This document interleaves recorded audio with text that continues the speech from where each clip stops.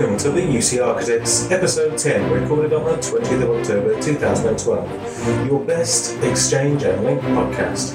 I'm Steve Goodman, and this week I'm joined by co-hosts John Cook, Michael van Horenbeek, Serkan Varunglu, Johan Veldes, Ståle Hansen, and Michael DeRoy. John, welcome to the show. Thank you. Good to be back on this milestone episode 10. Yes, so that's a good few minutes that we've been going now. So what have you been up to since you were on the podcast 2 weeks ago? Planning on spending next week with my Surface, which I ordered yesterday, which we'll talk about in a little bit. I'm also getting ready to roll over to a new project, probably a decent-sized link deployment. And Michael, how are you? Hi, I'm fine. Thanks for having me again. Yes, welcome back. You're all recovered from MEC now, I take it? Well, I had a pretty good vacation after MEC, so I've been pretty busy since, traveling a lot. Went to the Ignite, gave the redelivery of the Ignite, and I'm looking forward to go to Tech Europe in Barcelona next week. Pretty busy. Yeah, you'll have to tell us a little bit more about that in the show. And Serkan. Hey guys. Welcome to the show. Thank you. How's it going? Good, great. After MEC, as you know, I took 2 weeks off, and this week I started working again, which was painful. But after 3 weeks, all the projects were waiting for me, and now I'm trying to finish up all those projects and get back to my normal life. Where do you work and live again?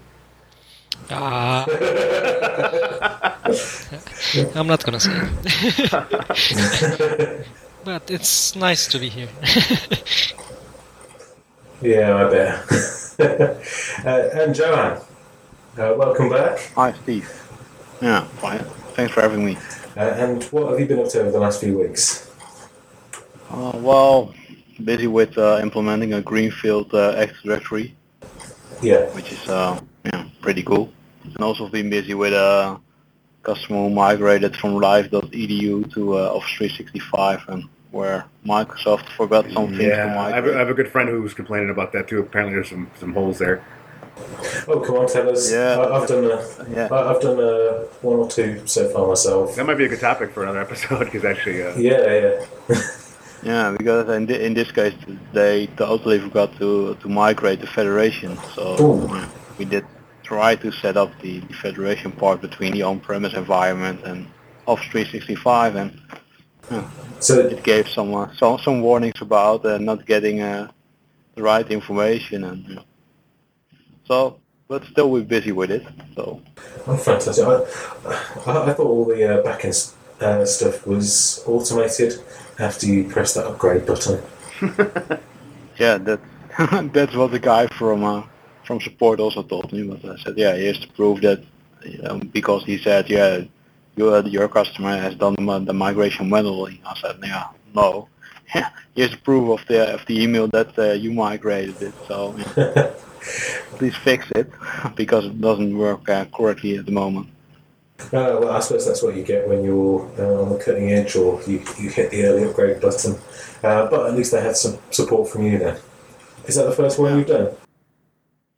From live.edu, yes. Yeah. But the rest of it was pretty easy. Customer did have some test users in live.edu, so it didn't contain any real data. Oh, right. And didn't set up their sync, etc. So we set up the whole environment, and everything is working fine except for the federation part. But that should be fixed soon. Well, once Microsoft has fixed the federation on their side. So they weren't actually using in production yet? No, not really. Just for test purposes. How come they didn't just dump the domain and register a new tenant? Because that would have been easier, wouldn't it? Yeah. That was my opinion also. But they said Microsoft can migrate us, and I said if they can migrate you, do it. And well, at least you get to see what can go wrong anyway. Thankfully the one I did last in Wales was a little bit easier, and nothing really went wrong. and I was in and out in 1 or 2 days. But that did have, I think it's about 10,000 users on it. Okay. Oh, actually more than that, because they got all their alumni in it as well. So yeah, that was interesting. But the customer was really eager to do it. Rather than wait for all the automated bits to be in place. Yeah, I didn't expect that this default kind of things goes wrong, because Live.edu it looked like that Microsoft didn't change the federation with their own federation gateway, which I found out that there were 2 kind of federation gateways, one for consumers and one for normal customers. You should have seen my blog post from about 18 months ago on that. Yeah. That's the one I found. I said, Yeah. Hey, it's from Steve. Nice information. Yeah. So that's what I found out, and then we looked at the settings via PowerShell. We should probably go through. Immediately. We should probably go through this properly on a topic in the future, because it's going to be something that comes up more. And we've strayed a little bit off topic now, but I think it's something that's definitely going to be of interest to a lot of listeners, because there's something like 90 million Live.edu mailboxes out there that are in the process of getting ready to migrate or migrating. So Live.edu used a different MFG than shared or on-prem would use? Do you remember RTMF Exchange 2010 used a federation gateway, and then it changed in Service Pack 1? Right. Well, it uses the old one. The consumer one is the one that's tied to Windows Live, and the business one is the one that's tied to Microsoft Online. So everything from Service Pack 1 onwards uses the business one. 2010 RTM uses the consumer one. That's why you had to have a certificate, right. Third-party certificate. And they sort of split them at that point. And Office 365, if you have a look at the gateways, you'll see both gateways there, whether or not you're a Live.edu customer as well. So it's bound to both. But I don't know yet myself what happens when a Live.edu tenant goes over, whether the federation breaks. It sounds like it probably does. Yeah, well, it's listed both, but when you look at the specific parameter, I can't remember it right now, you can see that it only talks to the MS Federation Gateway for Windows Live, and not for the other one. Even after the upgrade? Yeah, they can change it, but they need to do it on the other side. So you can't type in change or set Federation trust and etc. You can't change it manually. You will need to create a case with support, and they can change it. It takes a week to change it. The good news is, if you set it up via the long and complicated article I wrote 18 months ago, it won't break, and then you can just redo it through the hybrid configuration, is it, I guess?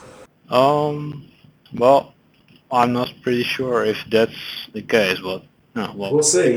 Keep a look at my blog, because I will write a blog about it. So this is going to be a future topic anyway, because we're way off topic. We're still on the intros.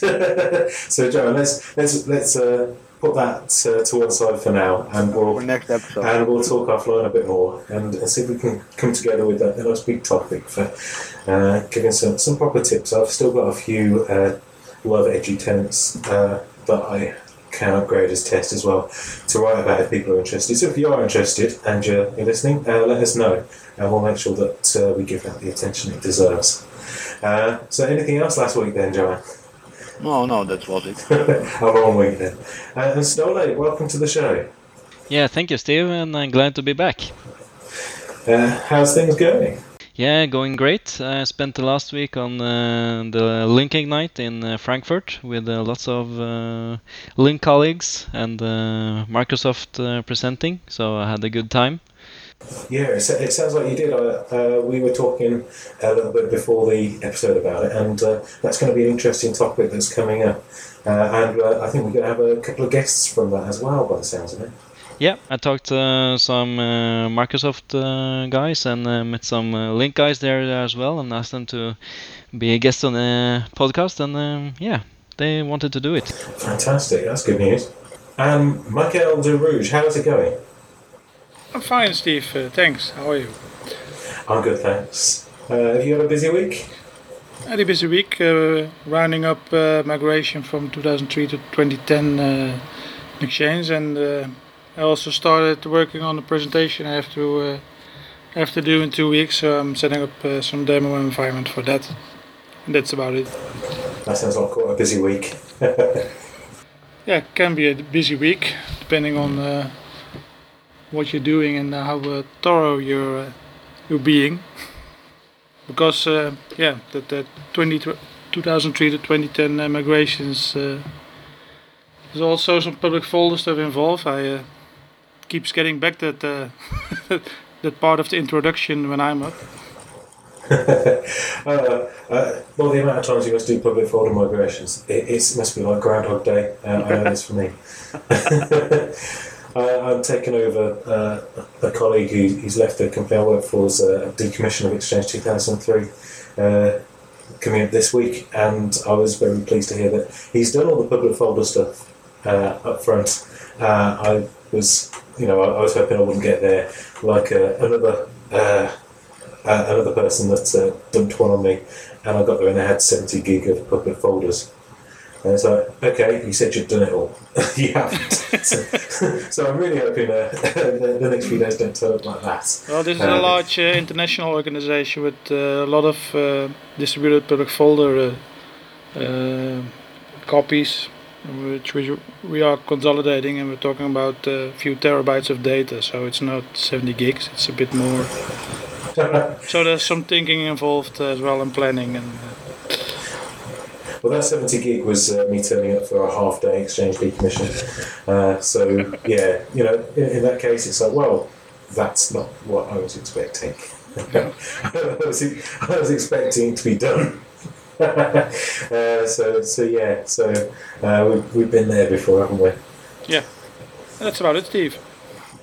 So, on to our top stories this week, and if you haven't found this out already, you'll be pleased to know that the Wave 15 group of products have all RTM, so that's Exchange, Lync, SharePoint and Office 2013. You'll be able to get those mid-November on TechNet, MSDN, around about I think the end of November, early December, if you're a volume licensing customer. And general availability, which I guess is buying it in a retail box, if you still do that, is going to be sometime in the first quarter of the year. But that doesn't necessarily mean, from an Exchange point of view, you'll be able to move to it just yet, because the Service Pack 3 for Exchange 2010 is a prerequisite for moving, and that's not expected until sometime in the first half of 2013. Though there's no word yet on when or if there's going to be an Exchange Service Pack required for 2007, whether that's going to be an update or Service Pack 4. So there's no word on a date for that yet. But from a Lync perspective, I believe, and Stolly or someone will correct me if I'm wrong, it's going to be the latest update. The October 2012 cumulative update is going to be the prerequisite on Lync 2010 for upgrading to Lync 2013. As far as we know, it is. Yeah. And if you don't know what RTM means, that means it's when it's released to manufacturing. So when Microsoft say, right, the code is done, we're happy with it, it's good, it's stable, we're happy for this to go out to customer environments, and it's at that point that all the wheels start turning to get those codes wrapped up, ready to put onto places like TechNet, RTM, and then a little bit later on when it does go into general availability. We've been accused of going over a lot of these three-letter acronyms in previous episodes. So we'll try our best to make sure that we mention these and don't just bombard you with technobabble where we can. Yeah, and just to clarify, because somebody brought this up on Twitter when the Office team announced the release for the RTM for Lync. Do we know? Maybe we can clarify. Did they say that Lync server RTM'd or just Lync the client as part of the Office bundle suite RTM'd? Because there was people arguing like whether or not they actually said that the Lync server actually RTM'd or not. Does anyone know 100% if that's the case? I think I know 99% that it's the server because they haven't talked about anything else. Yeah, if you don't know, then no one knows. Yeah, so I'm pretty sure it's the server as well as the client. Yeah, I've just been saying to people, like, if it's not, then it's imminent. It should be imminent anyway, so, you know. But that was an interesting point somebody brought up on Twitter. That was Ken Lasko, like, hey, they're only saying that the client was RTM. No one said anything about server yet. Well, isn't Link, isn't that part of the Office 2013 client, RTM, the Link client? The Link client, yeah. Yeah, so when they say Office 2013, mind you, they say Office server, so yeah, I can see where people get mixed up.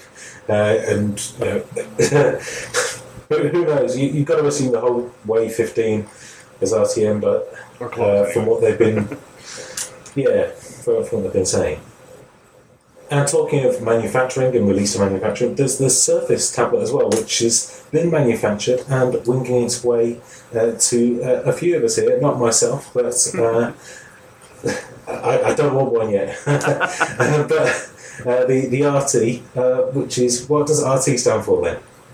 Well, I think isn't it Windows Real Time or Runtime, right? So that it's basically it's the ARM-based version, so Windows compiled for running on ARM CPUs. That, and if people don't really know, ARM CPUs are in most smartphones, iPads, iPhones, Android phones, Archimedes computers.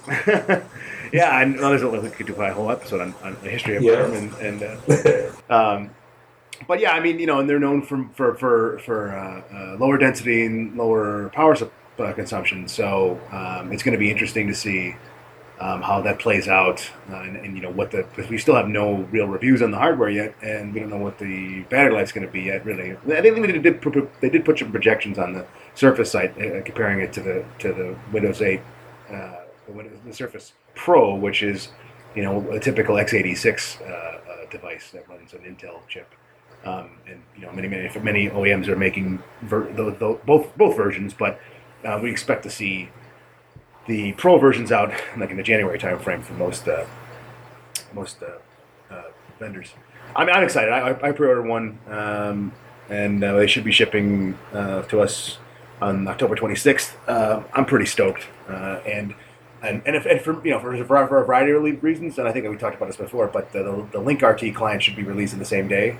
And that's going to be the client that's going to run on these ARM tablets, and it's going to be similar in design to what the 2013 Link client preview client was like, and it just looks really, really cool. So just having this tablet that has a fully functional version of Link as opposed to Link mobile versions that we have today is going to. Is that what sold it for you? Well, I mean, I'm going to buy devices anyway, so.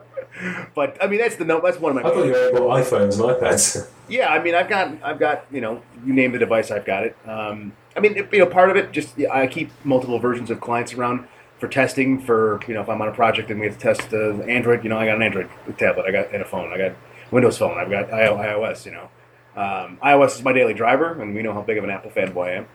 But it's not that. Also, it's not just Link. It's I think also OneNote MX. I really like. I'm a big fan of OneNote anyway, and the MX version, which is the Windows 8 style interface, is pretty slick.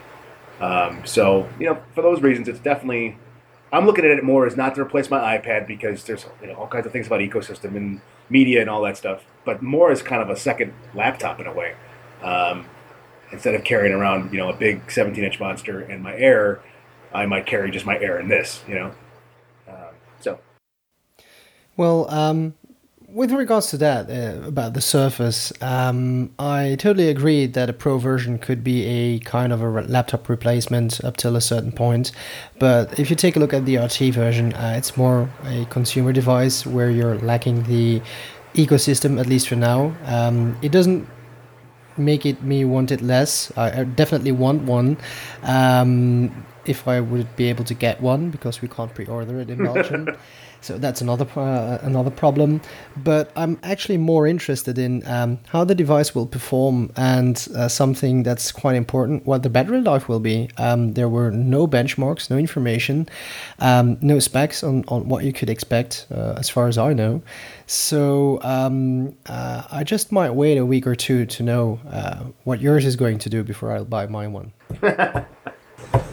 Well, the Surface team had something on Reddit, I think, a little while back, just a few days ago, with the product team talking about all the different bits of it. So people were asking questions about, the display's less resolution, why is it less than the iPad? And they're answering a lot of questions on that, and around battery life. And although it wasn't concrete specs, it was, I went on a plane trip from, all halfway around the world, and the battery lasted me all the way, no problems at all. And from the screen resolution, they seem to be trying to say that it looks better than the new iPad with the Retina display, due to the way that the screen's made and bonded together, and it's got a better contrast. And combining that contrast and all the factors about the resolution and clear type, it looks better to the eye than the iPad. But I find that fairly hard to believe. I'm a bit dubious about whether that's really going to be the case. Well, I think it also maybe depends on the way the apps are optimized too. I mean, the Windows 8 style interfaces are going to be larger text and stuff. So maybe the advantages. I mean, obviously, I've had every generation of iPad. I have an iPad, iPad new, iPad 3 with Retina. Do I notice it? Yeah, like book reading and stuff. Definitely, it's noticeable. But if you to a lot of people, if you put the iPad 2 and 3 together, will they really see it? I mean, some places certainly, And if you look at the screen. Yeah. I mean, if will they really notice the higher resolution? Sometimes it's hard to really notice, unless you really know what you're looking at. Well, I think when you've got one beside the other, and you look at the two, it's like night and day. Well, yeah, especially. I think somewhere I read that that our kids, or the next generation, aren't going to know what it looks like to see a pixel on a screen, because the resolution of screens is just going to be so high. Well, it's true. Even for me, between the iPhone 4 and 5 through 5 and the iPad 3, just like looking at my Air screen, I mean, I see when you're used to not seeing pixels, when you see them, they kind of jump out. It's sort of like oh, you're like, oh, that's kind of grainy, But I definitely think that the Surface team, Microsoft really seems like they're, not to sound like a fanboy, but I mean, they seem like they're really getting it. They did a lot of work. They're really setting up this team to succeed, I think, in a lot of ways. So it's really interesting to see this all playing out, and I'm kind of excited. I mean, it looks like as of today, all the pre-orders in the U.S. have sold out on the store right now, including the the higher end versions. So. That's a good sign. Have they said how many versions that is? No. Not how many versions, sorry. What I mean is how many units that is. No one knows. I mean, they were saying they were going to make 3 to 4 million, this quarter.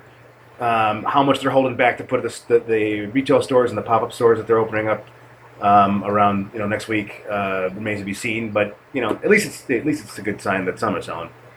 It could easily be 100,000, couldn't it? Yeah, I mean, it could be 1 million for all we know. It's certainly probably more than any single Android tablet that has sold in a single weekend is sold to date. So that's a lot. I am surprised that if it is those kind of figures, which if they're planning that many for the quarter, it's got to be a reasonable amount. Then it surprises me, because you've not heard of Windows phones selling out. The same way this is. No. And it is a sexy looking tablet as well. I had the iPad last night, and I stuck on the splash top, connected it to a Windows 8 VM, and I have to say, Windows 8 does work pretty well on a tablet. It's suddenly not annoying at all in the slightest. Everything seems to work quite well. Even opening up Office. One of the things that I thought would be a bit rubbish was using Office. And it does seem to work quite well. So the on-screen keyboard, even when you're in the desktop mode, pushes up the desktop rather than being overlaid on it, and that's nice. And so the usability is there. But the first thing that struck me was suddenly the iPad looked really old with the Windows 8 UI on it. It just looked too rounded, and I'll have to pop a picture with it around. But it just didn't have that Well, and I think everyone's biggest concern, that industrial, and I would lovely probably, design qualities. I would probably agree, especially on the RT version. I think the biggest answer Microsoft still has to answer to anybody is what's the difference, fundamentally, what are the difference between RT and Pro? And really the whole just disconnect between having the legacy desktop and then the Windows 8, formerly known as Metro interface. To some people, that's going to be like, okay, so now I have this desktop that I can't do anything really with except Office. It's just kind of, that's my only one beef. I think it would make sense to me on the RT tablets, just get rid of the desktop altogether and only have the Windows 8 interface. But we'll see. I think Office is the killer thing, though, isn't it? Yeah, maybe. Because it's having that almost full Office. Right, and it's a transition kind of thing, maybe. I can see that. Here's what you do today in this mode, but here's what we're going with going forward. And obviously the branding between all their apps and on the phones and and Windows 8 phone is going to be consistent. And then Windows 8 and then Office 8 or Office 15 and all that is going to be consistent. So yeah, I can see that. But I think that's a one learning curve for people like, well, what's this desktop mode? On Pro it makes sense because the Pro is where you'll live most of the time, but you can't install any x86 apps on the desktop in RT. So it's going to be like, well, all I can really do. And I don't know if about a month ago they said they did compile some of the apps. So Paint's there, a couple other things are there. If Snooper was there, that'd be awesome. But yeah, Office does seem worth it because I wouldn't use an iPad to write on, not because of the keyboard, but because of the fidelity of the document. Because if I'm going to do anything for work or for home, for writing, I do for blogging or websites like that, I need the quality to be good. I don't want to open it in Word and find out that it's screwed up all my formatting. And there's got to be people who are like me, and that's why they don't want to do it on a tablet. Because I would much prefer to be just sitting on the sofa in front of the telly and just doing a bit of casual writing. That'll give me extra time back. And that's where I was like, should I buy a Surface now just for that benefit? Yeah, and for me too, it's a question of look, again, huge Apple fanboy. But there's here's a use case scenario that I do quite a bit. Right, I'm going through the job boards. I'm looking for a new project. I go to apply. If it's not a mobile site, it's designed to do that from the phone.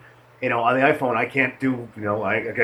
All you the people who are not iOS fans, you can clap now. But the inability to just grab an attachment from some store and mail it on the iOS sucks. That's one annoying thing. So I usually, and if I'm doing this laying in bed and I have my phone, and if I reach over to grab my iPad, I'm in the same boat. I'd like to be able to reach over and grab a real desktop, ish device that I could do real-ish, that next level of thing without going downstairs and getting, sit in front of my desktop or whatever. So to me, that's kind of another thing that I'm looking forward to is having a, at hand next level device other than what we consider a less functional device. The other thing with it is the licensing as well, because it's aimed as a consumer product, but people are going to want to buy it for business and manage it with things like ActiveSync as well. But there is one key thing with the licensing, and that's the license that it comes with. It's this home and student edition. Yeah, student, right. Yeah, so but you have to buy a license for it or license it through volume licensing to make sure that you're legal to use it for business, even though you can't update it on the device. And this is where I was a bit disappointed. There's no Outlook as part of that either.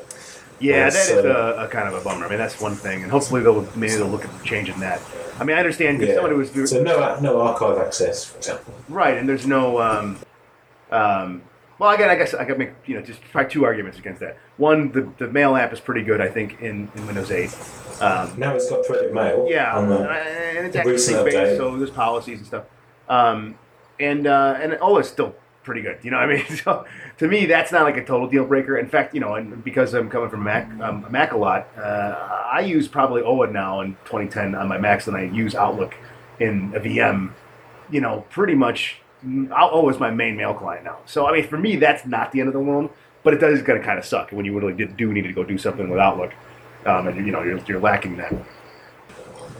Thanks, John, for that. And I think moving on to our main topics, we're going to talk about these Ignites that we heard about a little bit earlier in the intro, because both Michael and Stolly have been doing these for Exchange and Link respectively. But I think for a change, we're going to start our first main topic of the day by going with a Link topic. So Stolly, you have been on the Link Ignite for Link 2013 this last week, haven't you? Yes, I have. And you enjoyed it? Yeah, actually did, and got to meet a lot of Link guys, hang out with them, and talk Link tech. Enjoyed it, and I enjoyed the content as well.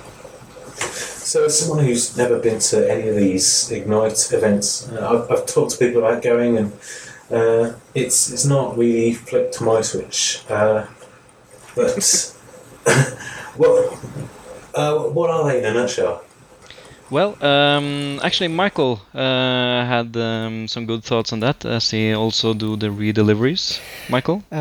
Yeah, well, basically the Ignite trainings are trainings organized by Microsoft, especially for their partners. Well, depends on which type of Ignite you're following. You've got the Ignites organized by Microsoft on a large scale, which are mostly on invite. So the one that you attended, if I'm correct, Stole, was the one that was on an invite. It was in Barcelona, was it? Or in Berlin? Yeah, mine was in Frankfurt, and it was an invite, as I'm a VTSP. Mm-hmm. So actually you need to be invited as a partner to attend those. But then you also have what they call the redeliveries, which are usually organized by the local Microsoft offices, and they are also open only for partners, but yeah, they're more localized, so they're more focused on the partners in that country.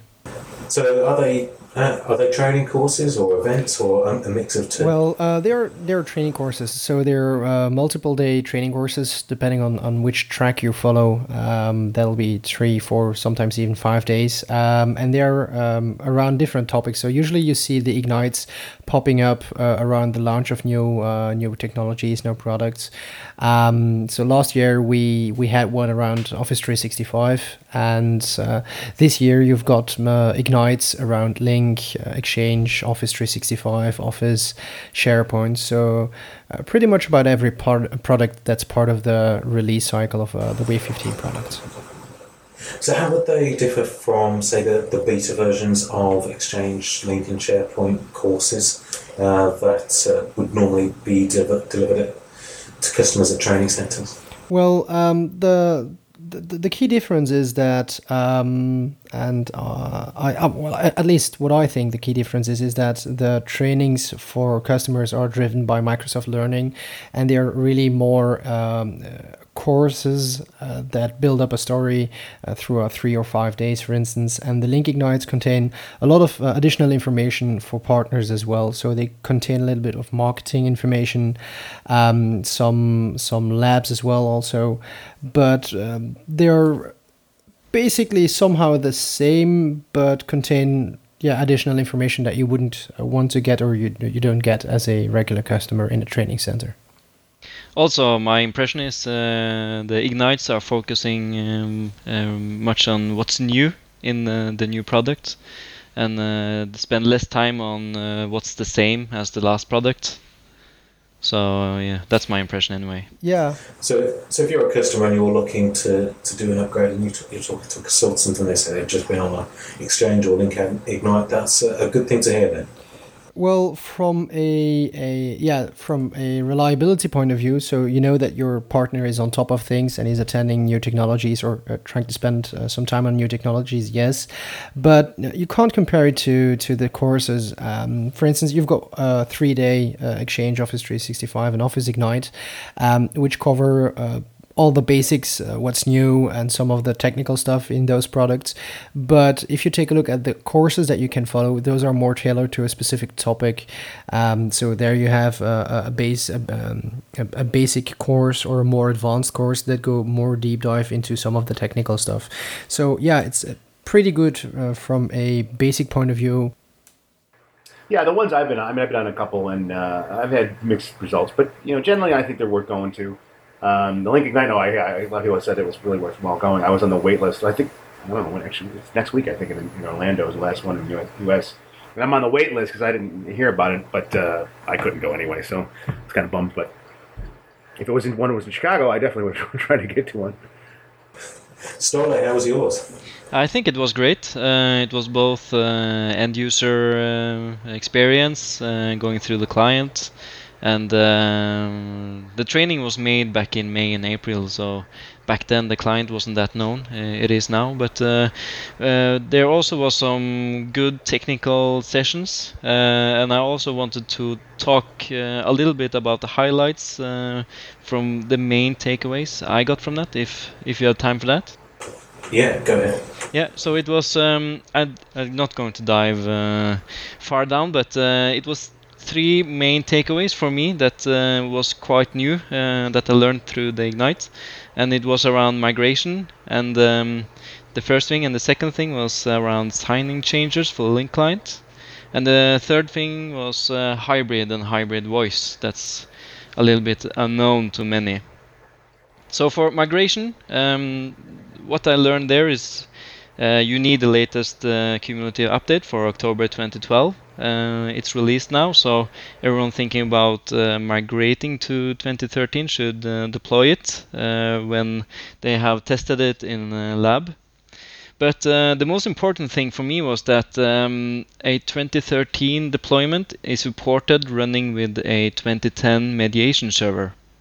So actually for me that is very good news, because when 2010 came and we deployed 2010, we had to wait for zip trunks getting certified for Link 2010, but this time around we actually don't have to wait for the certification process for the zip trunks going through. So I think that's good news, and also in a migration perspective, it's the same migration process as from between OCS R2 and Link 2010. So if you've done a migration to Link 2010, you know what to do in the Link 2013 perspective as well. So for me, that was actually good news. Yeah, I think I heard something about that supported scenario for the mediation server on one of these TechEd Australia Link sessions. For, I think it's called Demystifying the PBX with Link 2013. And they went through that. You don't have to wait for the device certification because you can use that. So the coexistence scenario is similar to OCS 2007 then with Link 2013. It's not a mix and match upgrade. No, you can migrate directly from OCS R2 to Link 2013. Or directly from 2010 to 2013. So and the process is the same as last time. Deploying front-end servers, deploying edge servers, and then moving services and users when you have piloted it. So yeah, the process will be the same. But you need to remember that third-party integrations like trusted applications and stuff like that needs to be tested for 2013 before you move on. Yeah, one thing I noticed too with installing it, so in coexistence with, it's similar to the way when you merge topology between OCS R2 and Link, the OCS topology went into the Link topology as a back compatible site. Now in 2013, and it was sort of like, it basically was a read-only kind of thing. You only could kind of just see the OCS attributes because obviously it was built on WMI, and so it wasn't, technically the same. But now it's a lot more similar, and at least just play with the preview to like an exchange migration where you could some of the tools will work between the two, but the master you want to use the version that is the newer version. So when you merge it with 2010, the 2013 topology builder is the kind of the boss. Now you can't really make direct changes in 2010's topology builder. It'll kind of say, hey, it's a deprecated version. Yep, that's true. So I think that will actually speed up adoption of 2013, and if when we deployed 2010 RTM, we had some cases around that, and it was quite stable. So I wouldn't think less of 2013 as well. as for my part, I'm changing focus to 2013 now, so it will be exciting to see how it will run. So, if you were going to be proposing something now or over the next month or two, would you be really focusing on 2013 rather than 2010? Would you see from December, January onwards doing many 2010 implementations? Yeah, absolutely. But it depends on it's case by case actually, because it depends on what services they want, what integrations they want, and also what the time frame is. So, but we will use 2013 if it's applicable. Yeah, I'm in the same boat. Actually, I might be starting a new Link deployment in the next month or so, and it's one of those things. It's an enterprise-sized customer, but not so much that they need really enterprise scale. It's more just that they're very distributed in terms of having data centers here in the U.S. and a couple in Europe, whatever. And it's sort of like, well, do I want if you had asked me right now, would I deploy 2010 enterprise, or would I wait for 2013? Because, like I said, in order to get the high availability they're looking for, 2010 enterprise would make sense, but we have so much more options in standard with Link 2013 that and again, they don't really need the scale that from the enterprise server. They just really need kind of high availability. I mean, now there's so many more options in 2013 along those lines. I don't know if it's kind of a shame. The timing is really not quite exactly perfect to say, well, why don't you just wait for 13? So what's the tipping point then to pick 2013 over 2010? Is it external third-party applications, devices that it's got to interoperate with, or are there any other organisation considerations? I would say that, and I would also say, obviously the company's, aversion to risk. A lot of companies, again, we're in the same boat with Exchange 2013 right now. If you were still on 2007 and you plan on going to 2010, would you just now say screw it and go to 2013? I mean, some companies, I would say, yeah, we should. Well, it's not an option, is it? At the moment, we can wait until next June. This is right. This is true. But yeah, let's assume that the rest of the records are there. But for Link, it's like, well, a month from now, you could be deploying it on top of 2010 theoretically, fully supported. True. Yeah, and you can pilot it in a coexistent environment. So you shouldn't move it until you're 100% certain it will work the way you want. But I think we will see a lot of 2013 cases coming up. And the hybrid with Link for on-premises to the cloud, that was the third takeaway you had, wasn't it? Yeah, it was, and as everyone know, 2013 will support shared namespace. Yeah, that's huge to me. With between the on-premise and the online part, so you can deploy users both on-premise and online, as you can with Exchange. So how does that work? Actually, it works through the Edge server. So you implement actually the same way with DirSync and stuff like that through the ADFS with Office 365. And for Link, it's going through the Edge server. So it's kind of like a federation thing, but it's shared. Yeah, it never really made any sense, because if you remember back to the OCS days, you had that static phone route, which would work, and that's how, if you ever integrated with Call Manager or Cups, whatever, that's how they would get it to work. In Link, that still is, and it was never technically supported to do it with two OCS or Link orgs, even though it worked in OCS for sure, and it was never supported, and it was certainly frowned upon. In Link, I could never get it to work right. But that's kind of, I think the shared namespace is one of the biggest deals about 13, and one that's kind of overlooked, because that's going to open up a lot of scenarios for people that you just couldn't do before.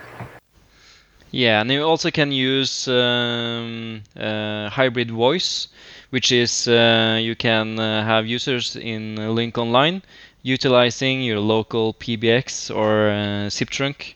So you can have the same phone routing, and for countries that don't have Link to Phone, you could deploy voice for online users.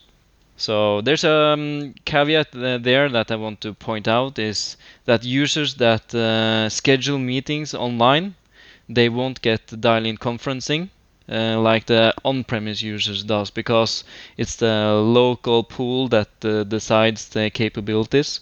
So it's like more link to phone through the PBX than it is on-premise enterprise voice for the online users.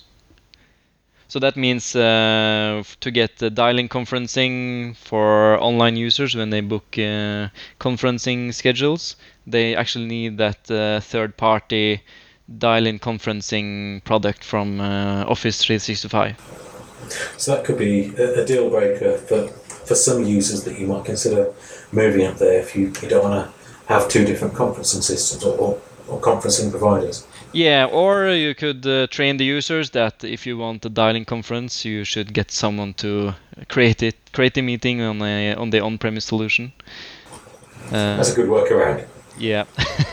And the third thing I want to mention, I won't spend much time on it, is now the Link client uses linkdiscover domain.com to sign in and discover the pool. And that was actually a huge news for me. I don't know if you guys knew this. No. But it actually uses the Link Discover you have for Link Mobile. Right.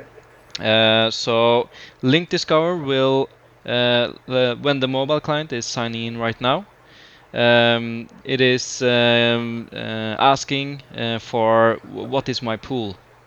And he gets a reply back, your pool is this and that, and you log on with it to this URL.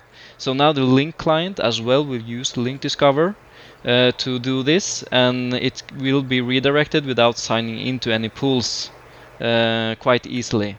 So you don't need an internal SRV record anymore then? You should deploy them still. Okay. But the first one it will hit is Link Discover, and Link Discover internal is is decommissioned. It's just Link Discover, and this is useful for backup pool scenario, or where you have a single zip domain across edge servers, because users won't sign into the pool they are not attached to. So they will use Link Discover, discover the pool they belong to, and sign into the pool they should use. And if you are in a backup pool scenario where you have a failure situation, the pool that has been failed over to will return its values through Link Discover. So the Link client will sign in to the new pool. So Link Discover, guys, is getting more attention in 2013. Cool. And onto the Exchange Ignite. Michael, you were there, was it last week or the week before? It was actually the week before in Amsterdam that I followed the Ignite. And it was actually pretty cool because there were several speakers. You had Scott Schnall talking about Exchange, and then it was Alistair Spears talking about Office 365.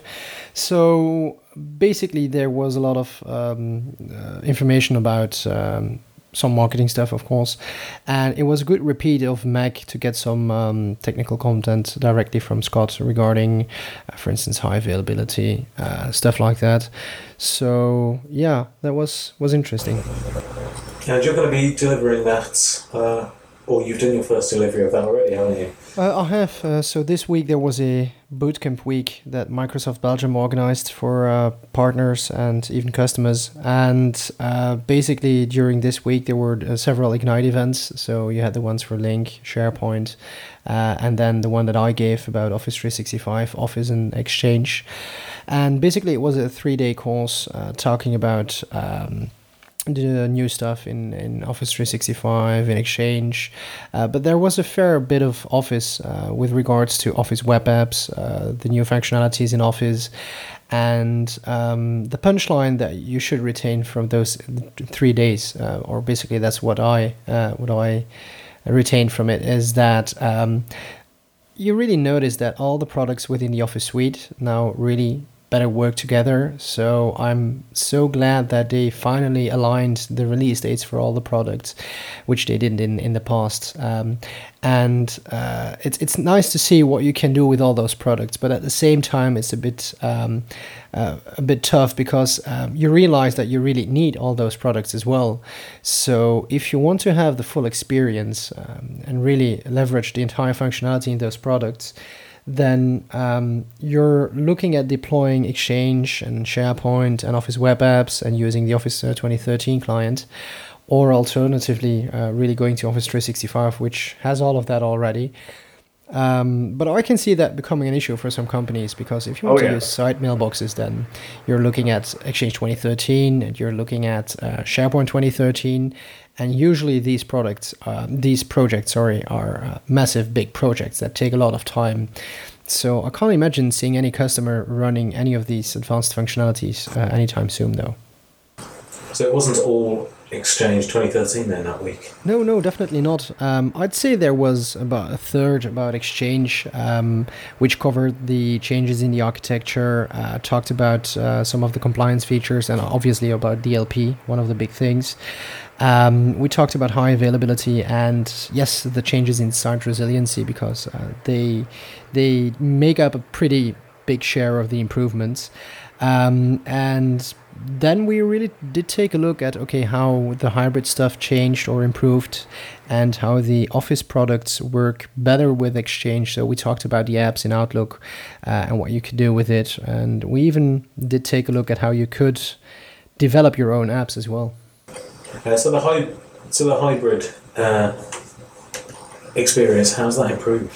Well, they made some changes to the hybrid configuration wizard, which basically is now, which runs now from the EAC as well. So it's web driven, but it takes care of some things that the older, if you will, hybrid configuration wizard didn't take care of. It's adaptive, so it will check what you already configured and leave that out of the wizard if you already did some stuff regarding transport service and stuff. So that's one of the area of improvements. And another area, of course, is the hybrid management.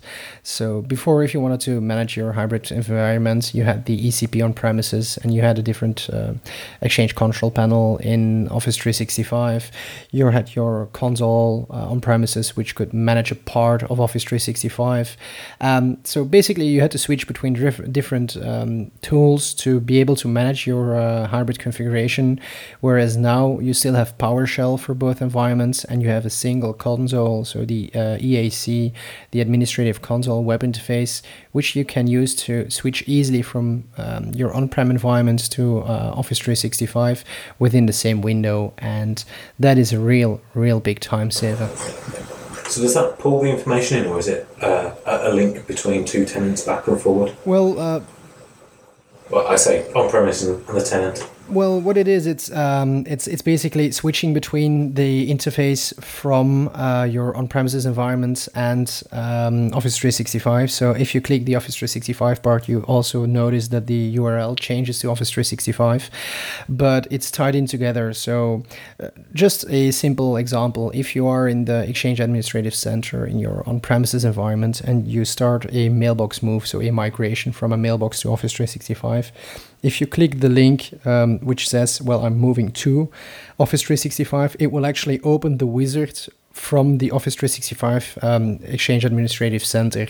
So you don't have to go into the Exchange Administrative Center in Office 365 first to open up the wizard. You don't have to, like you do in PowerShell, specify that it's a remote mailbox move so that it knows that it has to be ran from Office 365. It's a seamless experience from an administrator point of view. So, Michael, what would you say the key takeaways that you can mention are from the Exchange Ignite? Basically, Exchange has a lot of improvements towards manageability, one, high availability, two. But the biggest key point is if you want to leverage the entire functionality that's in Exchange and all of its improvement, you'll be looking at installing pretty much the entire Office suite on premises. So that's a pretty clear one there. It's time to get out your gloves and start installing SharePoint. And then if you really want to get the most, or learn everything there is to learn about Exchange 2013. Oh, okay. That's a pity.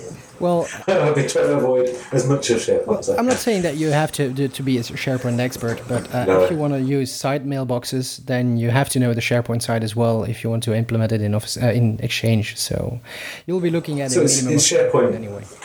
It's SharePoint from an infrastructure knowledge rather than understanding how to create web applications on it. Yeah, well, you don't need to know how to make a web application to make a side mailbox work. So having a high-level It's- overview should be enough. Yeah, so it's that infrastructure side, Yeah, it is. which is something we've all probably done once or twice at least, even if you're solely focused on Exchange. Moving along, as we went on for absolutely ages on these Ignites, the iOS calendaring issues. Joanne was pointing out a knowledge base article that Microsoft have published that explains these iPhone iOS 6 issues in more detail. Yeah, well, it only displays one of the issues, and when reading the forums there are people say they have many issues with it, but this specific issue talks about an issue what occurs if an attendee reacts on a meeting request, and then in some cases the meeting organizer is changed to the attendee. So it's a pretty serious issue, and this will cause that the meeting will not be displayed correctly in all the clients. What Microsoft recommends at this moment is block iOS 6 and don't allow it to active sync with your Exchange environment. And they mentioned that they are currently investigating the issue together with Apple. So I'm pretty curious where the cause of this issue is, but I think it's in the iOS again. Yeah, the KV seemed fairly clear that it's an Apple issue. If you need to chase it up, speak to Apple in particular. There's not something wrong with Exchange. Apple's perfect. It's impossible. This cannot be the case. John, it is this time. No, And it's not the first time. No. So John, you love Apple. So what do you do when you raise a PSS call with Apple? Or does it You never can- go you on, except can't- for the times it does? no, you can call Apple You support. But you basically might as well. They don't have Yeah, you might as well So bang your head did- in the wall because it's always that catch-22, and it's not. So can I take my iPhone into an Apple store, perhaps, and the Genius And say this ask doesn't work? yeah, to get this meeting request problem. They were pretty good when my iPhone started expanding and growing, and the battery was about to explode. They gave me a new one, so maybe they'll be able to sort that out. No, yeah, and it's always the case. I mean, Microsoft, they license ActiveSync, but the vendors choose which and how much of it and which way to, So sometimes there's flat out bugs, and then there's sometimes they simply just don't support certain verbs or whatever. So it is unfortunately kind of Wild West. And this has happened with every single release of iOS. There's always a. But in all seriousness, what is the support path to go to? Well, I mean, usually you bring up a PSS will then start working with Apple. I mean, that's usually the case I've seen. So you can't go to Apple directly. I don't think so.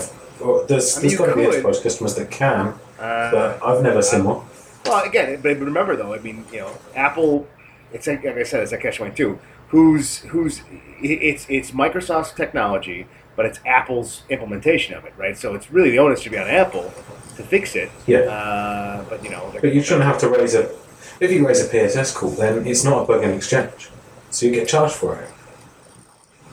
Well, You'd expect anyway. yeah. I mean, Microsoft's always been pretty good about it, as far as I know.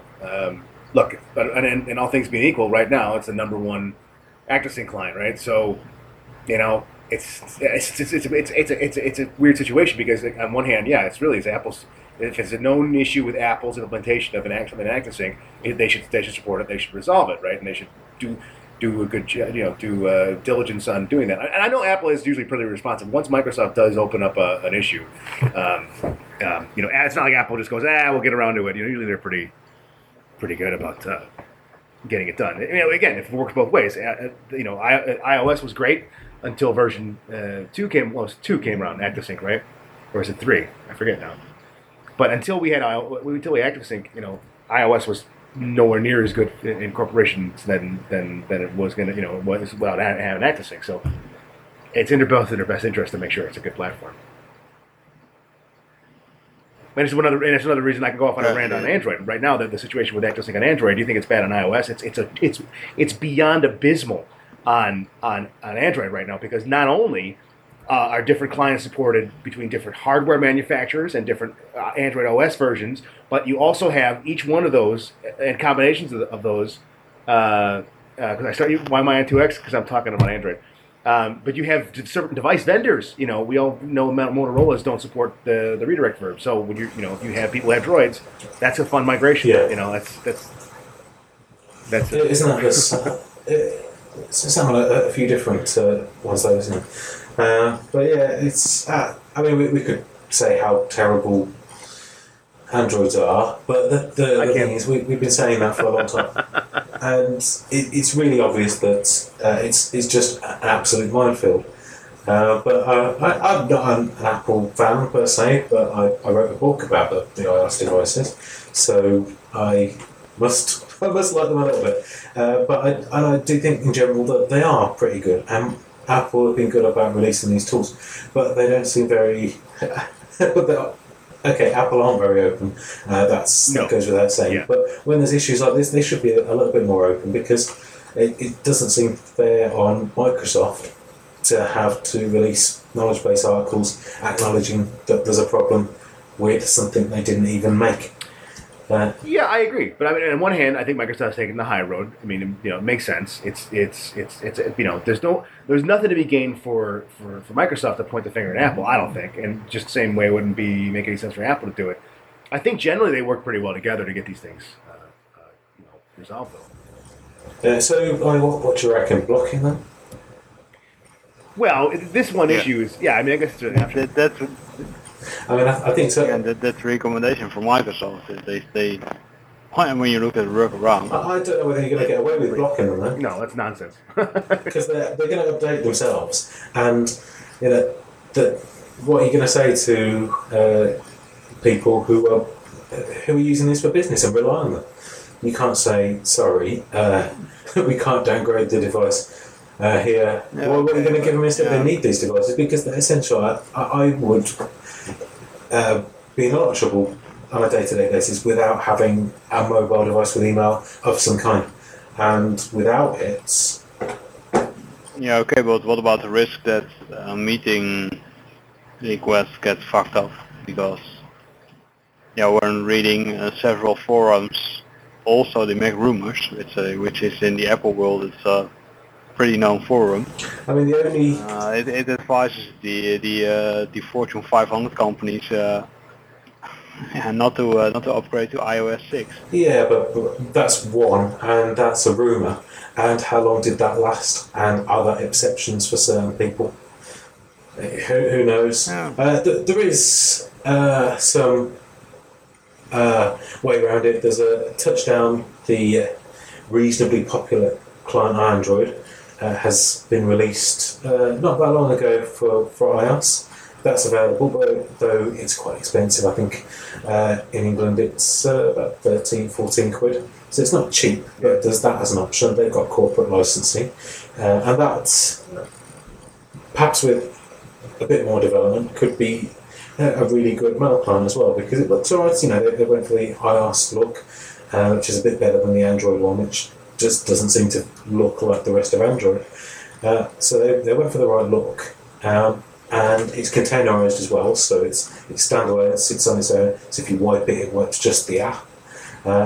And Yeah, and on the downside, it doesn't have true push email. It's using, I think, badges for notifications rather than proper ActiveSync. Yeah, and then just to go back to Touchdown, it's getting a lot of traction on Android to solve the issue I was talking about, which is like, kind of all over the place. In MDM solutions as a secure container, I've seen it more and more now, where it's like, we can't write to the native mail app on Android because we don't know what that app's going to look like. So here, I'm an MDM vendor. Here's my secure container, and now you know exactly what the deal is with that client. The downside for the user is ambiguity of which mail client is which and which one does what, and but no consistency between the look and feel on the platform. Two, the other issue I still have, and I wish Microsoft would resolve this. The default limit for ActiveSync is 10 devices for a user. I mean, it used to be that was a lot. I mean, what are the odds you're going to have 10 ActiveSync devices? But increasingly, especially with Windows 8, and people have multiple devices. Oh yeah, definitely. I mean, I think it's kind of crazy. I might be a corner case right now, but I've had to update that. And plus, on Android, every ActiveSync client clicks that one more. So you might, if you have 3 ActiveSync clients on a single device, that's three checks against that limit. So my recommendation. And a lot of the time, if you do an OS upgrade as well, it doesn't retain some settings sometimes on Android, so it might show up as a different device all over again because it will re-establish that relationship. But what do you say? Bring back BlackBerry. All is forgiven. Boo! I don't think anyone's going to say that. Well, I come across it almost daily, but. It's sad for ActiveSync in a way that things like this ActiveSync certification program never took off. The last version was iOS 4, where it was certified by Apple, and that was a far from perfect implementation still. That had all sorts of issues with things like redirection not working properly, but it got certified. Maybe they just needed someone to make it the numbers. Because who was the other? Was it Windows Mobile 6.5? Was it that long ago? That seems like 1,000 years ago. Yeah. I have one here if you want to. But yeah, those things never got updated. The Apple have had no motivation to keep on updating because they've got that certification. So there's people, and probably myself included, going, the Apple devices, they're certified with Exchange, when really that you can't get a version that you can't buy a new device that is certified for ActiveSync with Exchange, and anything new you buy now has got at least one serious bug. Another serious bug with ActiveSync on iOS, people have mentioned, is push email stops working, and that's one of those things where it sounds like, yeah, you sure? But I've seen it myself. My device might not update for half an hour now, and it did before. I haven't seen that issue with my iDevice. Yeah, I mean, again, the biggest one with the meeting one is like making changes to meetings on the phone. I mean, I know people obviously in corporate world will do that. Have I ever made a change to a meeting request on an iOS device from the calendar app? I can't even think of one time. So, I mean, to me, it's a corner case, but obviously, people do it, and that's why we're seeing it. So, well, the best advice generally is, and I think it's Michael B. Smith who keeps on reiterating it on one distribution list on them, is don't use the app, any mobile app, to edit calendar appointments because it'll screw them up. Right. If you're going to edit it on the device that you created it from. Or on a desktop app where it's the highest functioning client, right? If you use Outlook to do it, use Outlook. If you use... I think there's also not a Microsoft knowledge base article about it. Yeah, Paul Robichaud had that's not bad advice. How to handle how to handle the meeting requests, because I've also seen strange scenarios with customers. Paul Robichaud had a good article yesterday on this very update kind of he had from one he made a few days ago, and Microsoft's in the KB 2768774 they kind of list some workarounds, but it's sort of like, all right, some of them are like, the block devices like we were talking about. That's not really workaround. Yeah. But one interesting thing is, if you do want to block devices, or see how many there are, if you have a look at your ActiveSync devices, on previous versions it was a hexadecimal value which varied with region.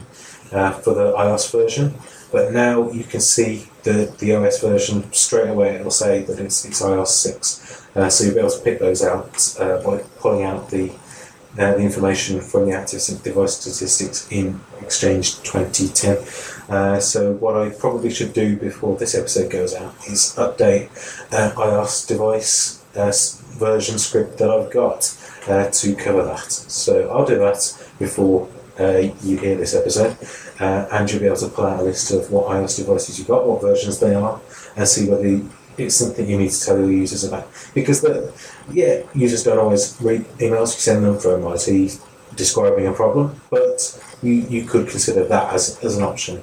Tell your users with iOS 6 devices that there's an issue and to avoid doing this certain thing, and then they can carry on doing what they're doing, rather than just blocking them. Yeah, perhaps we should also mention that there's a page which Microsoft keeps current with current issues with ActiveChange, ActiveSync clients, and issues which are still resolved or could be mitigated. And also like to mention someone from the Pro Exchange community in Belgium, perhaps Michael knows this person, has put up a nice overview of the history of iOS ActiveChange, Exchange ActiveSync compatibility issues. And that link should... Is that a long post? It's a reasonable post. I think we should we'll also put it up in the article. So that link. Cool. Okay. We've got the link, so that'll go in. And moving on to something a bit more in the realm of good news, is Microsoft have put out a new tool that Serkan's going to tell us about. And if you've ever had to do it, then you'll think this is a great tool. And it's the Exchange 2010 Data Center Switchover Troubleshooter. Oh yeah, that's a nice name, isn't it? It's a long name. Yeah, bit of a mouthful. Yeah. But if you've done it, if you've tested it, or you continue to test it on a regular basis, this is going to be something that you really want to have a look at, isn't it? It is. And the first point is, if you haven't tested your DAC mode, get going and test it. Because you will have lots of different issues while testing it. So this is a great tool if you haven't planned your DR or DR scenarios, or if you planned it but not sure that if it's going to work or not, you can use this tool. And it's actually a PowerPoint presentation. You can just download it from the Exchange team blog, and the way it runs is you have to go into this presentation and click the buttons, and it will ask you questions point by point. And for example, you will have the option to say, well, I don't have, my primary data center is not accessible, it's not online, and according to your answers it will give you the commands that you will be using during your DAC. So this is definitely a tool for testing. You don't want to be relying on a PowerPoint presentation when your main office building is just burnt down. Exactly. This is for troubleshooting purposes. So what you might want to use it for is actually for building your own plan when a disaster happens, because everybody needs a DR plan. If something is going to happen to your Exchange on your primary side, you're either going to fail it over or bring it back, do a switch over. So this is a great tool to document your needs. And if, as I said, if you haven't tested your DAC mode, this will be a really good, helpful tool. And so does it mention all the different things like that you need to have in place beforehand, like the failback URL? No. As well as a failover URL? No, not those things. It's actually giving you the commands that you are going to use, for example, for stop database availability group. And it's also giving you the exact command that we are going to use with stopping and restoring and starting the database availability group. So this is mostly to help you with not your design, but to help you with what you are going to encounter while taking these steps. So I would rather have like Visio diagram that will show me all the options that I have, but you guys can download this tool and try looking at it. I did build a similar tool for myself a few months ago for my own use for a project, but this is more complicated, and this is going to give you more options and will help you a lot. Have you guys took a look at it, or has anyone else have any ideas? I've not looked at this. Yeah, I took a look at it. It looks pretty interesting. Well, it is interesting, but it's a PowerPoint presentation. Come on. Yeah, really. isn't that scary? That gives me crap. So it's like coming in at the customer and saying, "Well, I got the tool for you. Let me just fire up this presentation, and this will help you." But one of my colleagues was doing that as part of his testing for an implementation he was doing. And I popped over or popped up to Carl to help him with some of that, and it would have been useful to give him something like that up front, so he understood the process a bit better rather than just pointing at the articles before we went and did all the testing. So it's going to have its uses. I always do my data center failover testing just in production, just by breaking a cluster or something to see how it works. You guys are like, what are you talking about? You nuts. What version are you using? Is that 2013? Clue ad. Because then you're okay, aren't you? I have also looked at the tool, and I understand the purpose of the creator of the thing, but when looking at it, it's just a split. The article has been split into several slides, and just by clicking through it, you get to all the decisions and stuff. But a workflow has been more appropriate, in my opinion. There. I totally agree. So it's definitely worth taking a look at that. If he would have put it in Visio, for instance, with a workflow, just with an if then else structure or an if no structure, that would have been more useful, because you would have had a total overview. So perhaps that's something that we guys could work on, putting that into a Visio and post it on the website. I already started doing it for myself, so I'll probably finish it by next week, so we can put it on the website. Let's do it like one of those old choose your own adventure books. Have a day. Go to page 25. It can also put new meaning to that by PowerPoint when you click wrongly and your data center gets destroyed. So Exchange 2013, though, this for 3 sites, data centers with independent links and so on, this could be a thing of the past anyway, couldn't it? Yeah, well, not entirely. If you want to have an automatic switchover, then you'll have to you're looking at 3 sites. So if you don't have that, there are still some manual actions that you need to take, but it will be greatly simplified. So the PowerPoint will still apply, but it will have to be adapted for Exchange 2013, though. Yeah, I don't think the commands have changed on 2013 for the same scenario, so... Well, not for the same scenario, but for more scenarios with 3 data centers, unified namespace, all that kind of thing. Yeah, so they added some more possibilities. So they'll just have to adapt a PowerPoint presentation. But anyway, the tool presentation, whatever you'd like to call it, will still be useful, though, definitely.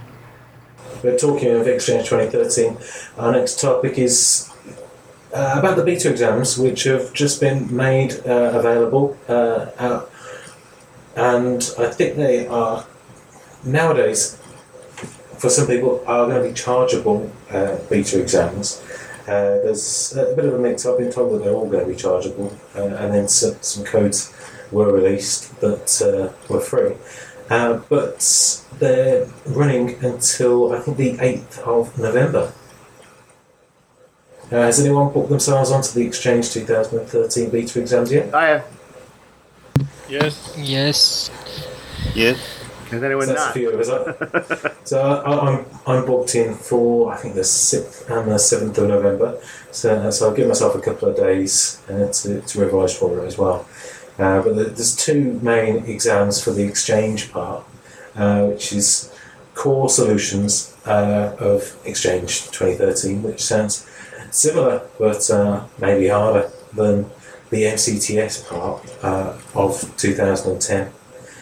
And on the I suppose the equivalent to MCITP, it's the Advanced Solutions of Exchange Server 2013. But on their own, they won't give you this MCSE in messaging because you've got to have the Windows Server 2012 MCSA as well, which if you've got MCITP, I think it's Server Admin, you can upgrade. Yeah. With 70-417. Right. If you have MCSA 2008, that'll give you MCSA 2012, and then you can unlock the other tests. And I didn't realize this until looking through the roadmap. So once you get your MCSA 2012, if you get these specified, or I should say specialized, both the link test and both the exchange test, then you get MCSE messaging. There's a MCSE messaging, MCSE communications, MCSE cloud. I didn't really realize it before. That's really interesting. They have all. So how do you think it'll feel? Have you got an MCSE again yet? No, I got my MCSA got upgraded 08. I'm other than these betas and then the Windows 8 beta, I'm going to take also just for fun. The 417 is what I've been really focused on getting done. Yeah. Have you done much revision on that yet then? I'm pretty much probably about a week before scheduling. I think I'm getting ready to schedule. I've scheduled it, I think, the week after these exams. I originally got it for the Friday the 9th, but I think sensibly moved that on a week and gave myself a couple of days to start with it. I've done some 2012 stuff with Hyper-V so far, so I'm very comfortable with it, but I haven't done a lot. I certainly won't call myself an expert on 2012 just yet. So I don't know whether 2 days is going to be. Yeah, I'm learning a lot more on 2012, by studying for it, and also I finished upgrading all my physical boxes to 2012. So now figuring out which pieces, using installing IPAM, the IP address management stuff. There's a lot of new stuff that I didn't read about when it was in beta and stuff. So I'm like, oh, let's just do it. It's kind of cool. I think there's some Jumpstart training bits available, which will pop up on the episode because there's a live meeting style session and I think some materials as well. Yeah, next week I think there's a session, right? 2 days. Yeah. Yeah. We should definitely put a link to that. Yeah. So that will have started by the time the episode goes out. But I think the downloadable stuff though is probably worth a look.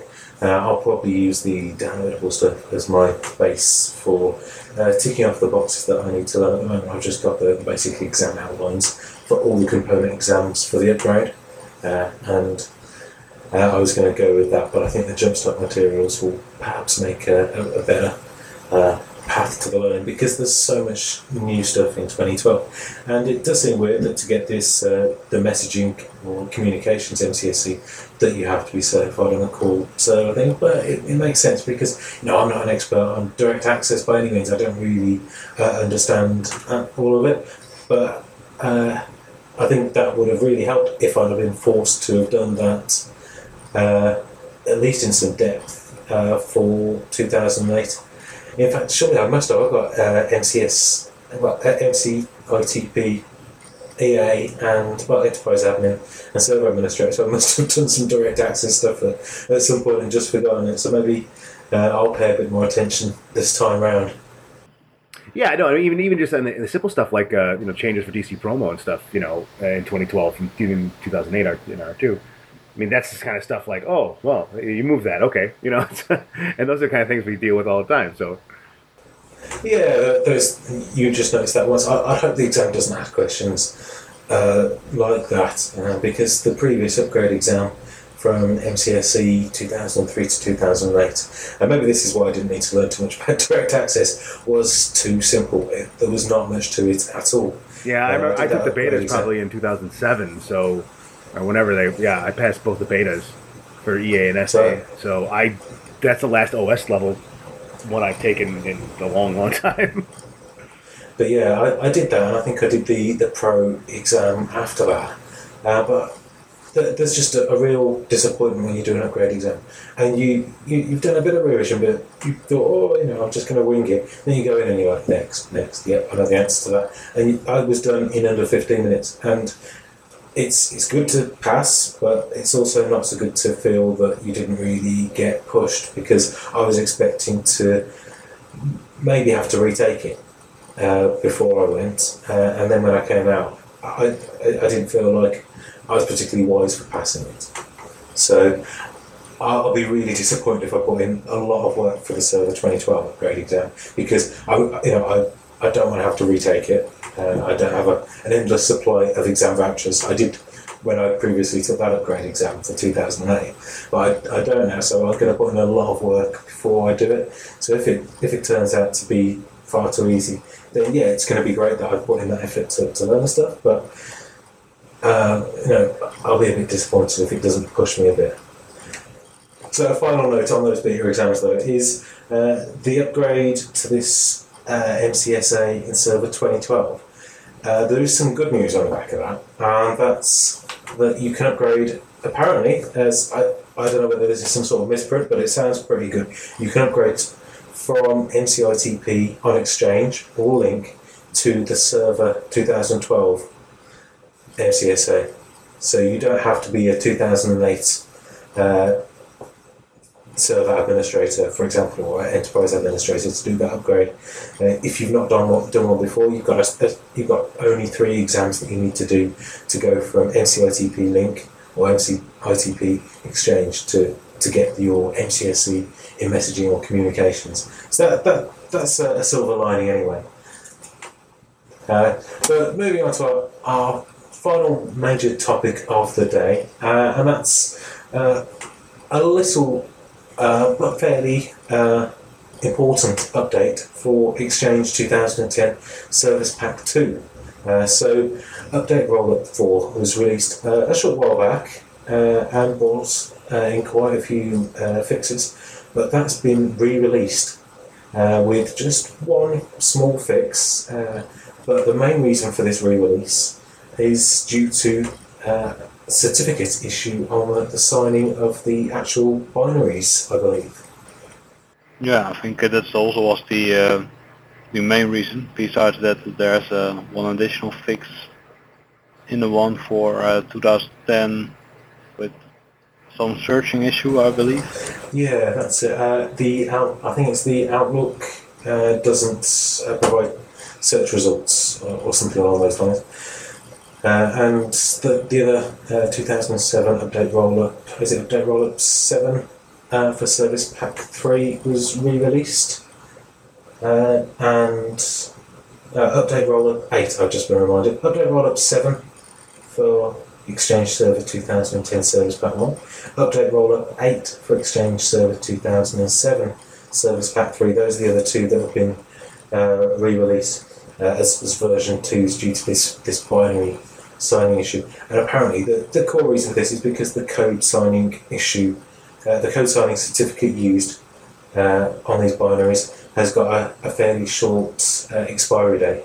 They haven't released how long into the future that is, but if you don't reapply this update and you spend a lot of time testing patches before deploying them, or you don't always keep up to date with patches, and this is one that you got through Windows Update and weren't planning to deploy another one anytime soon, you might need to actually pay attention to this and make sure that it's installed, so that when you come to do a future update, either Service Pack 3 if you have the Exchange 2013, or just another update rollup at some point, you don't want to have problems being able to install that.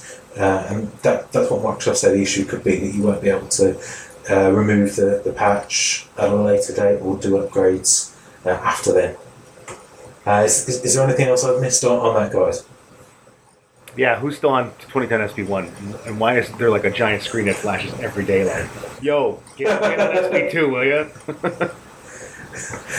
Maybe people just like it. Is it a good service pack? Well, it's also what the schema change in SP2, right? So that's usually one of the reasons why people drag. Yeah, I suppose it's not been a year yet, and they're still releasing update roles. I can think of a couple of our It hasn't been a year yet, man. It seems like it's been a long time. Well, you're a TAP customer, aren't you? No, well, not really. So I think I deployed Service Pack 2 on TAP in, probably June or July or something like that in 2011. So it seems like a long time ago. TAP, if it's the first time you've heard us mention it, or you've heard us mention it on this episode, is the Technology Adoption Program, which is early access to things. So Microsoft want customers to try code and see whether it breaks their environments before they throw it out to everybody else. And that's what I was on my previous employer. That was really interesting. It's definitely worth being on. But yeah, so Service Pack 1, I was on the TAP for that as well. And that seems a long time ago. But people were still deploying that probably early this year, especially people that were waiting on consultants that were very much set on Service Pack 1 and wanted to wait for issues. They could have been deploying it as early or as late as January 2012. So it's not that old in real terms. Well, it seems old to me. And I think that's about it for topics for today. We're going to move on to our single tip this time around with Ståle Hansen, who's going to talk to us. It's less of a tip, but it's more about an updated tool. I think it's the Link Profile tool, isn't that right, Ståle? Yes, it's the Profiles for Link version 2. And the great thing now is that it works for 2013 as well. And if you haven't used Profiles for Link earlier, it's a tool created by this guy named Greg. Actually, I don't know what his full name is. He just signs it with Greg in Sydney. Yeah, right. So that's the name of him that I know. But it's a tool where you can store different link sign-in accounts, and you can easily switch between them. And for a Link Pro, it's a really handy tool. I don't know if any of you guys have used it. Oh yeah, long time. Yeah, it's hugely useful when you're trying to troubleshoot, logging in and out of a million clients, and it's awesome. Or if you support multiple customers, I have my home environment, I have multiple people, customers I support, or just test accounts, whatever, in different people's environments, and it's just like nice to be able to bounce in and out of them, easily. Yeah, so now it supports up to 40 profiles, and it sounds you out and in super fast. So I really recommend it, actually, as I wrote on my blog. So it's got to be pretty useful if you've got a work link account and a personal Office 365 based link account, so you can swap between the two. That's or customer you are troubleshooting or deploying, or if you are deploying link in a deployment and you want to test different sign-in types or different types of user, it should be useful. So his full name is Greg Sheridan. So, thanks, Michel. Thanks, Greg. You're the man. We shouldn't talk about how good it is, because now he's going to want to charge us for it. But yes, so the tip is that you should be using it, really, if you're supporting Link, because it's going to be great. And even if you're not supporting Link, it's got to be a good tool for signing in and out of different profiles. Absolutely. Yeah, highly recommended. And we've only got one event to talk about this week, but it's quite a big event, and our very own Michael van Horenbeek is going there. Yeah, indeed. So I'm attending Tech Europe, which is a conference organized by Quest. Is that the Experts Conference? Yeah, it is the Experts Conference. So you have it 2 times a year, once in the North America and once in Europe. Basically, it's now Dell Quest, and they have got several tracks. So there is a track Active Directory, track Exchange, track Virtualization, and I think a track PowerShell. And some of the world's biggest experts are talking. And this year for Exchange, there are people talking like Greg Taylor, Tim McMichael, Jaap Berzelius is talking also, Tony Redmond. And Nathan Winters is there too. Excuse me? Nathan Winters is another full-time Microsoftie that's there as well. I think he's got one or two sessions, I think. Yeah, he's talking about DLP, if I'm right, so that'll be very interesting as well. So the entire schedule actually is full of great sessions, so I really look forward to it. And of course, it's because it's rather small scale, you're only a few hundred people in total, it gives you good networking possibilities as well. So you've been to quite a few Exchange-based conferences then this year, haven't you? Let's say that since the beginning of September, I haven't been working very much. So I've been to Mac, I've been to the Ignite, I'm going to Tech. I think that'll be it for the rest of the year, but I've had my share, yeah. So we should give you a position as our roving reporter, I think, at some point, as well as editor. Well, I'll take my camera with me, I'll make some footage and put it on the website. Yeah, I mean, as someone that didn't go to Mech, seeing the pictures was pretty good, especially seeing you guys getting your shirt signed and having that photo with Tony Redmond as well. It's pretty cool. So yeah, you've got to take some pictures and show us what it's like there as well. I'm sure you'll have a great time in Barcelona. Oh yeah, I heard it's 24 degrees, so I'll have lots of fun. One of my customers. Oh wait, that's Celsius, right? I'm like, that's gonna suck. They had the Emerald there a few weeks ago. What was it? Yeah, last week it was, wasn't it? And the customer, who's also a listener, hi Hugh, was there, and he had system problems back home. So the poor guy spent the whole week in his hotel room, pretty much, either sleeping because he was up late working, or working. So hopefully you don't have an experience like that, and you get to take in some of the nice weather, as well as all that Exchange goodness. Yeah, well, the conference starts pretty early in the morning, and sessions last up till 5 o'clock, I think. So most of the day you're in.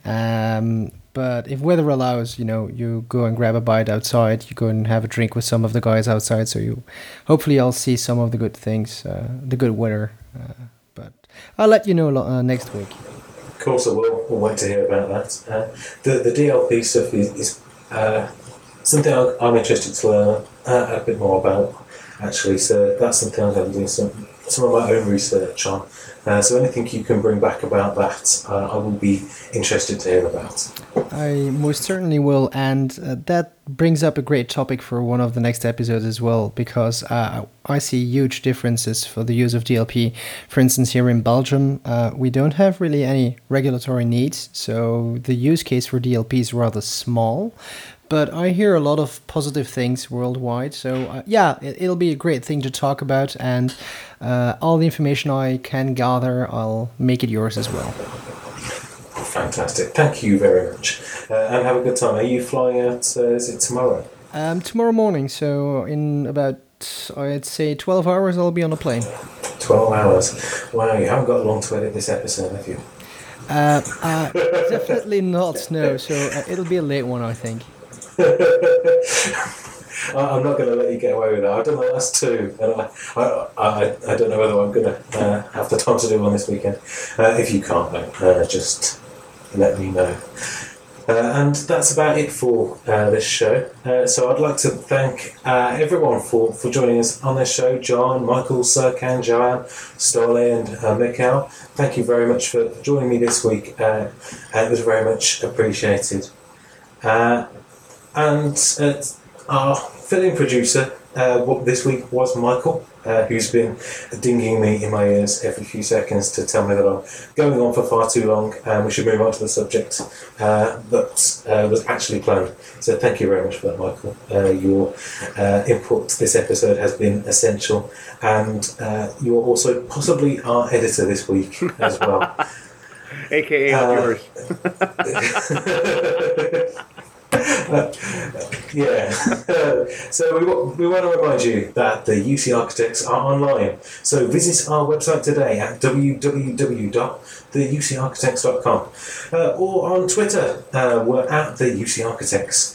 And if you like Facebook, we're on there too at facebook.com/the UC Architects. And we've got a LinkedIn group named the UC Architects. So the podcast episodes are available, if you don't know, on the iTunes Store, the Zune Market Space, and you can subscribe in RSS clients as well, like Outlook or whatever you want. So if you want links to everything that we've had on the show today, just check out our website and we'll have links to all the wonderful things that we've talked about. And we'll see you back in 2 weeks' time for the next episode with Pat hosting. So thanks for listening and goodbye.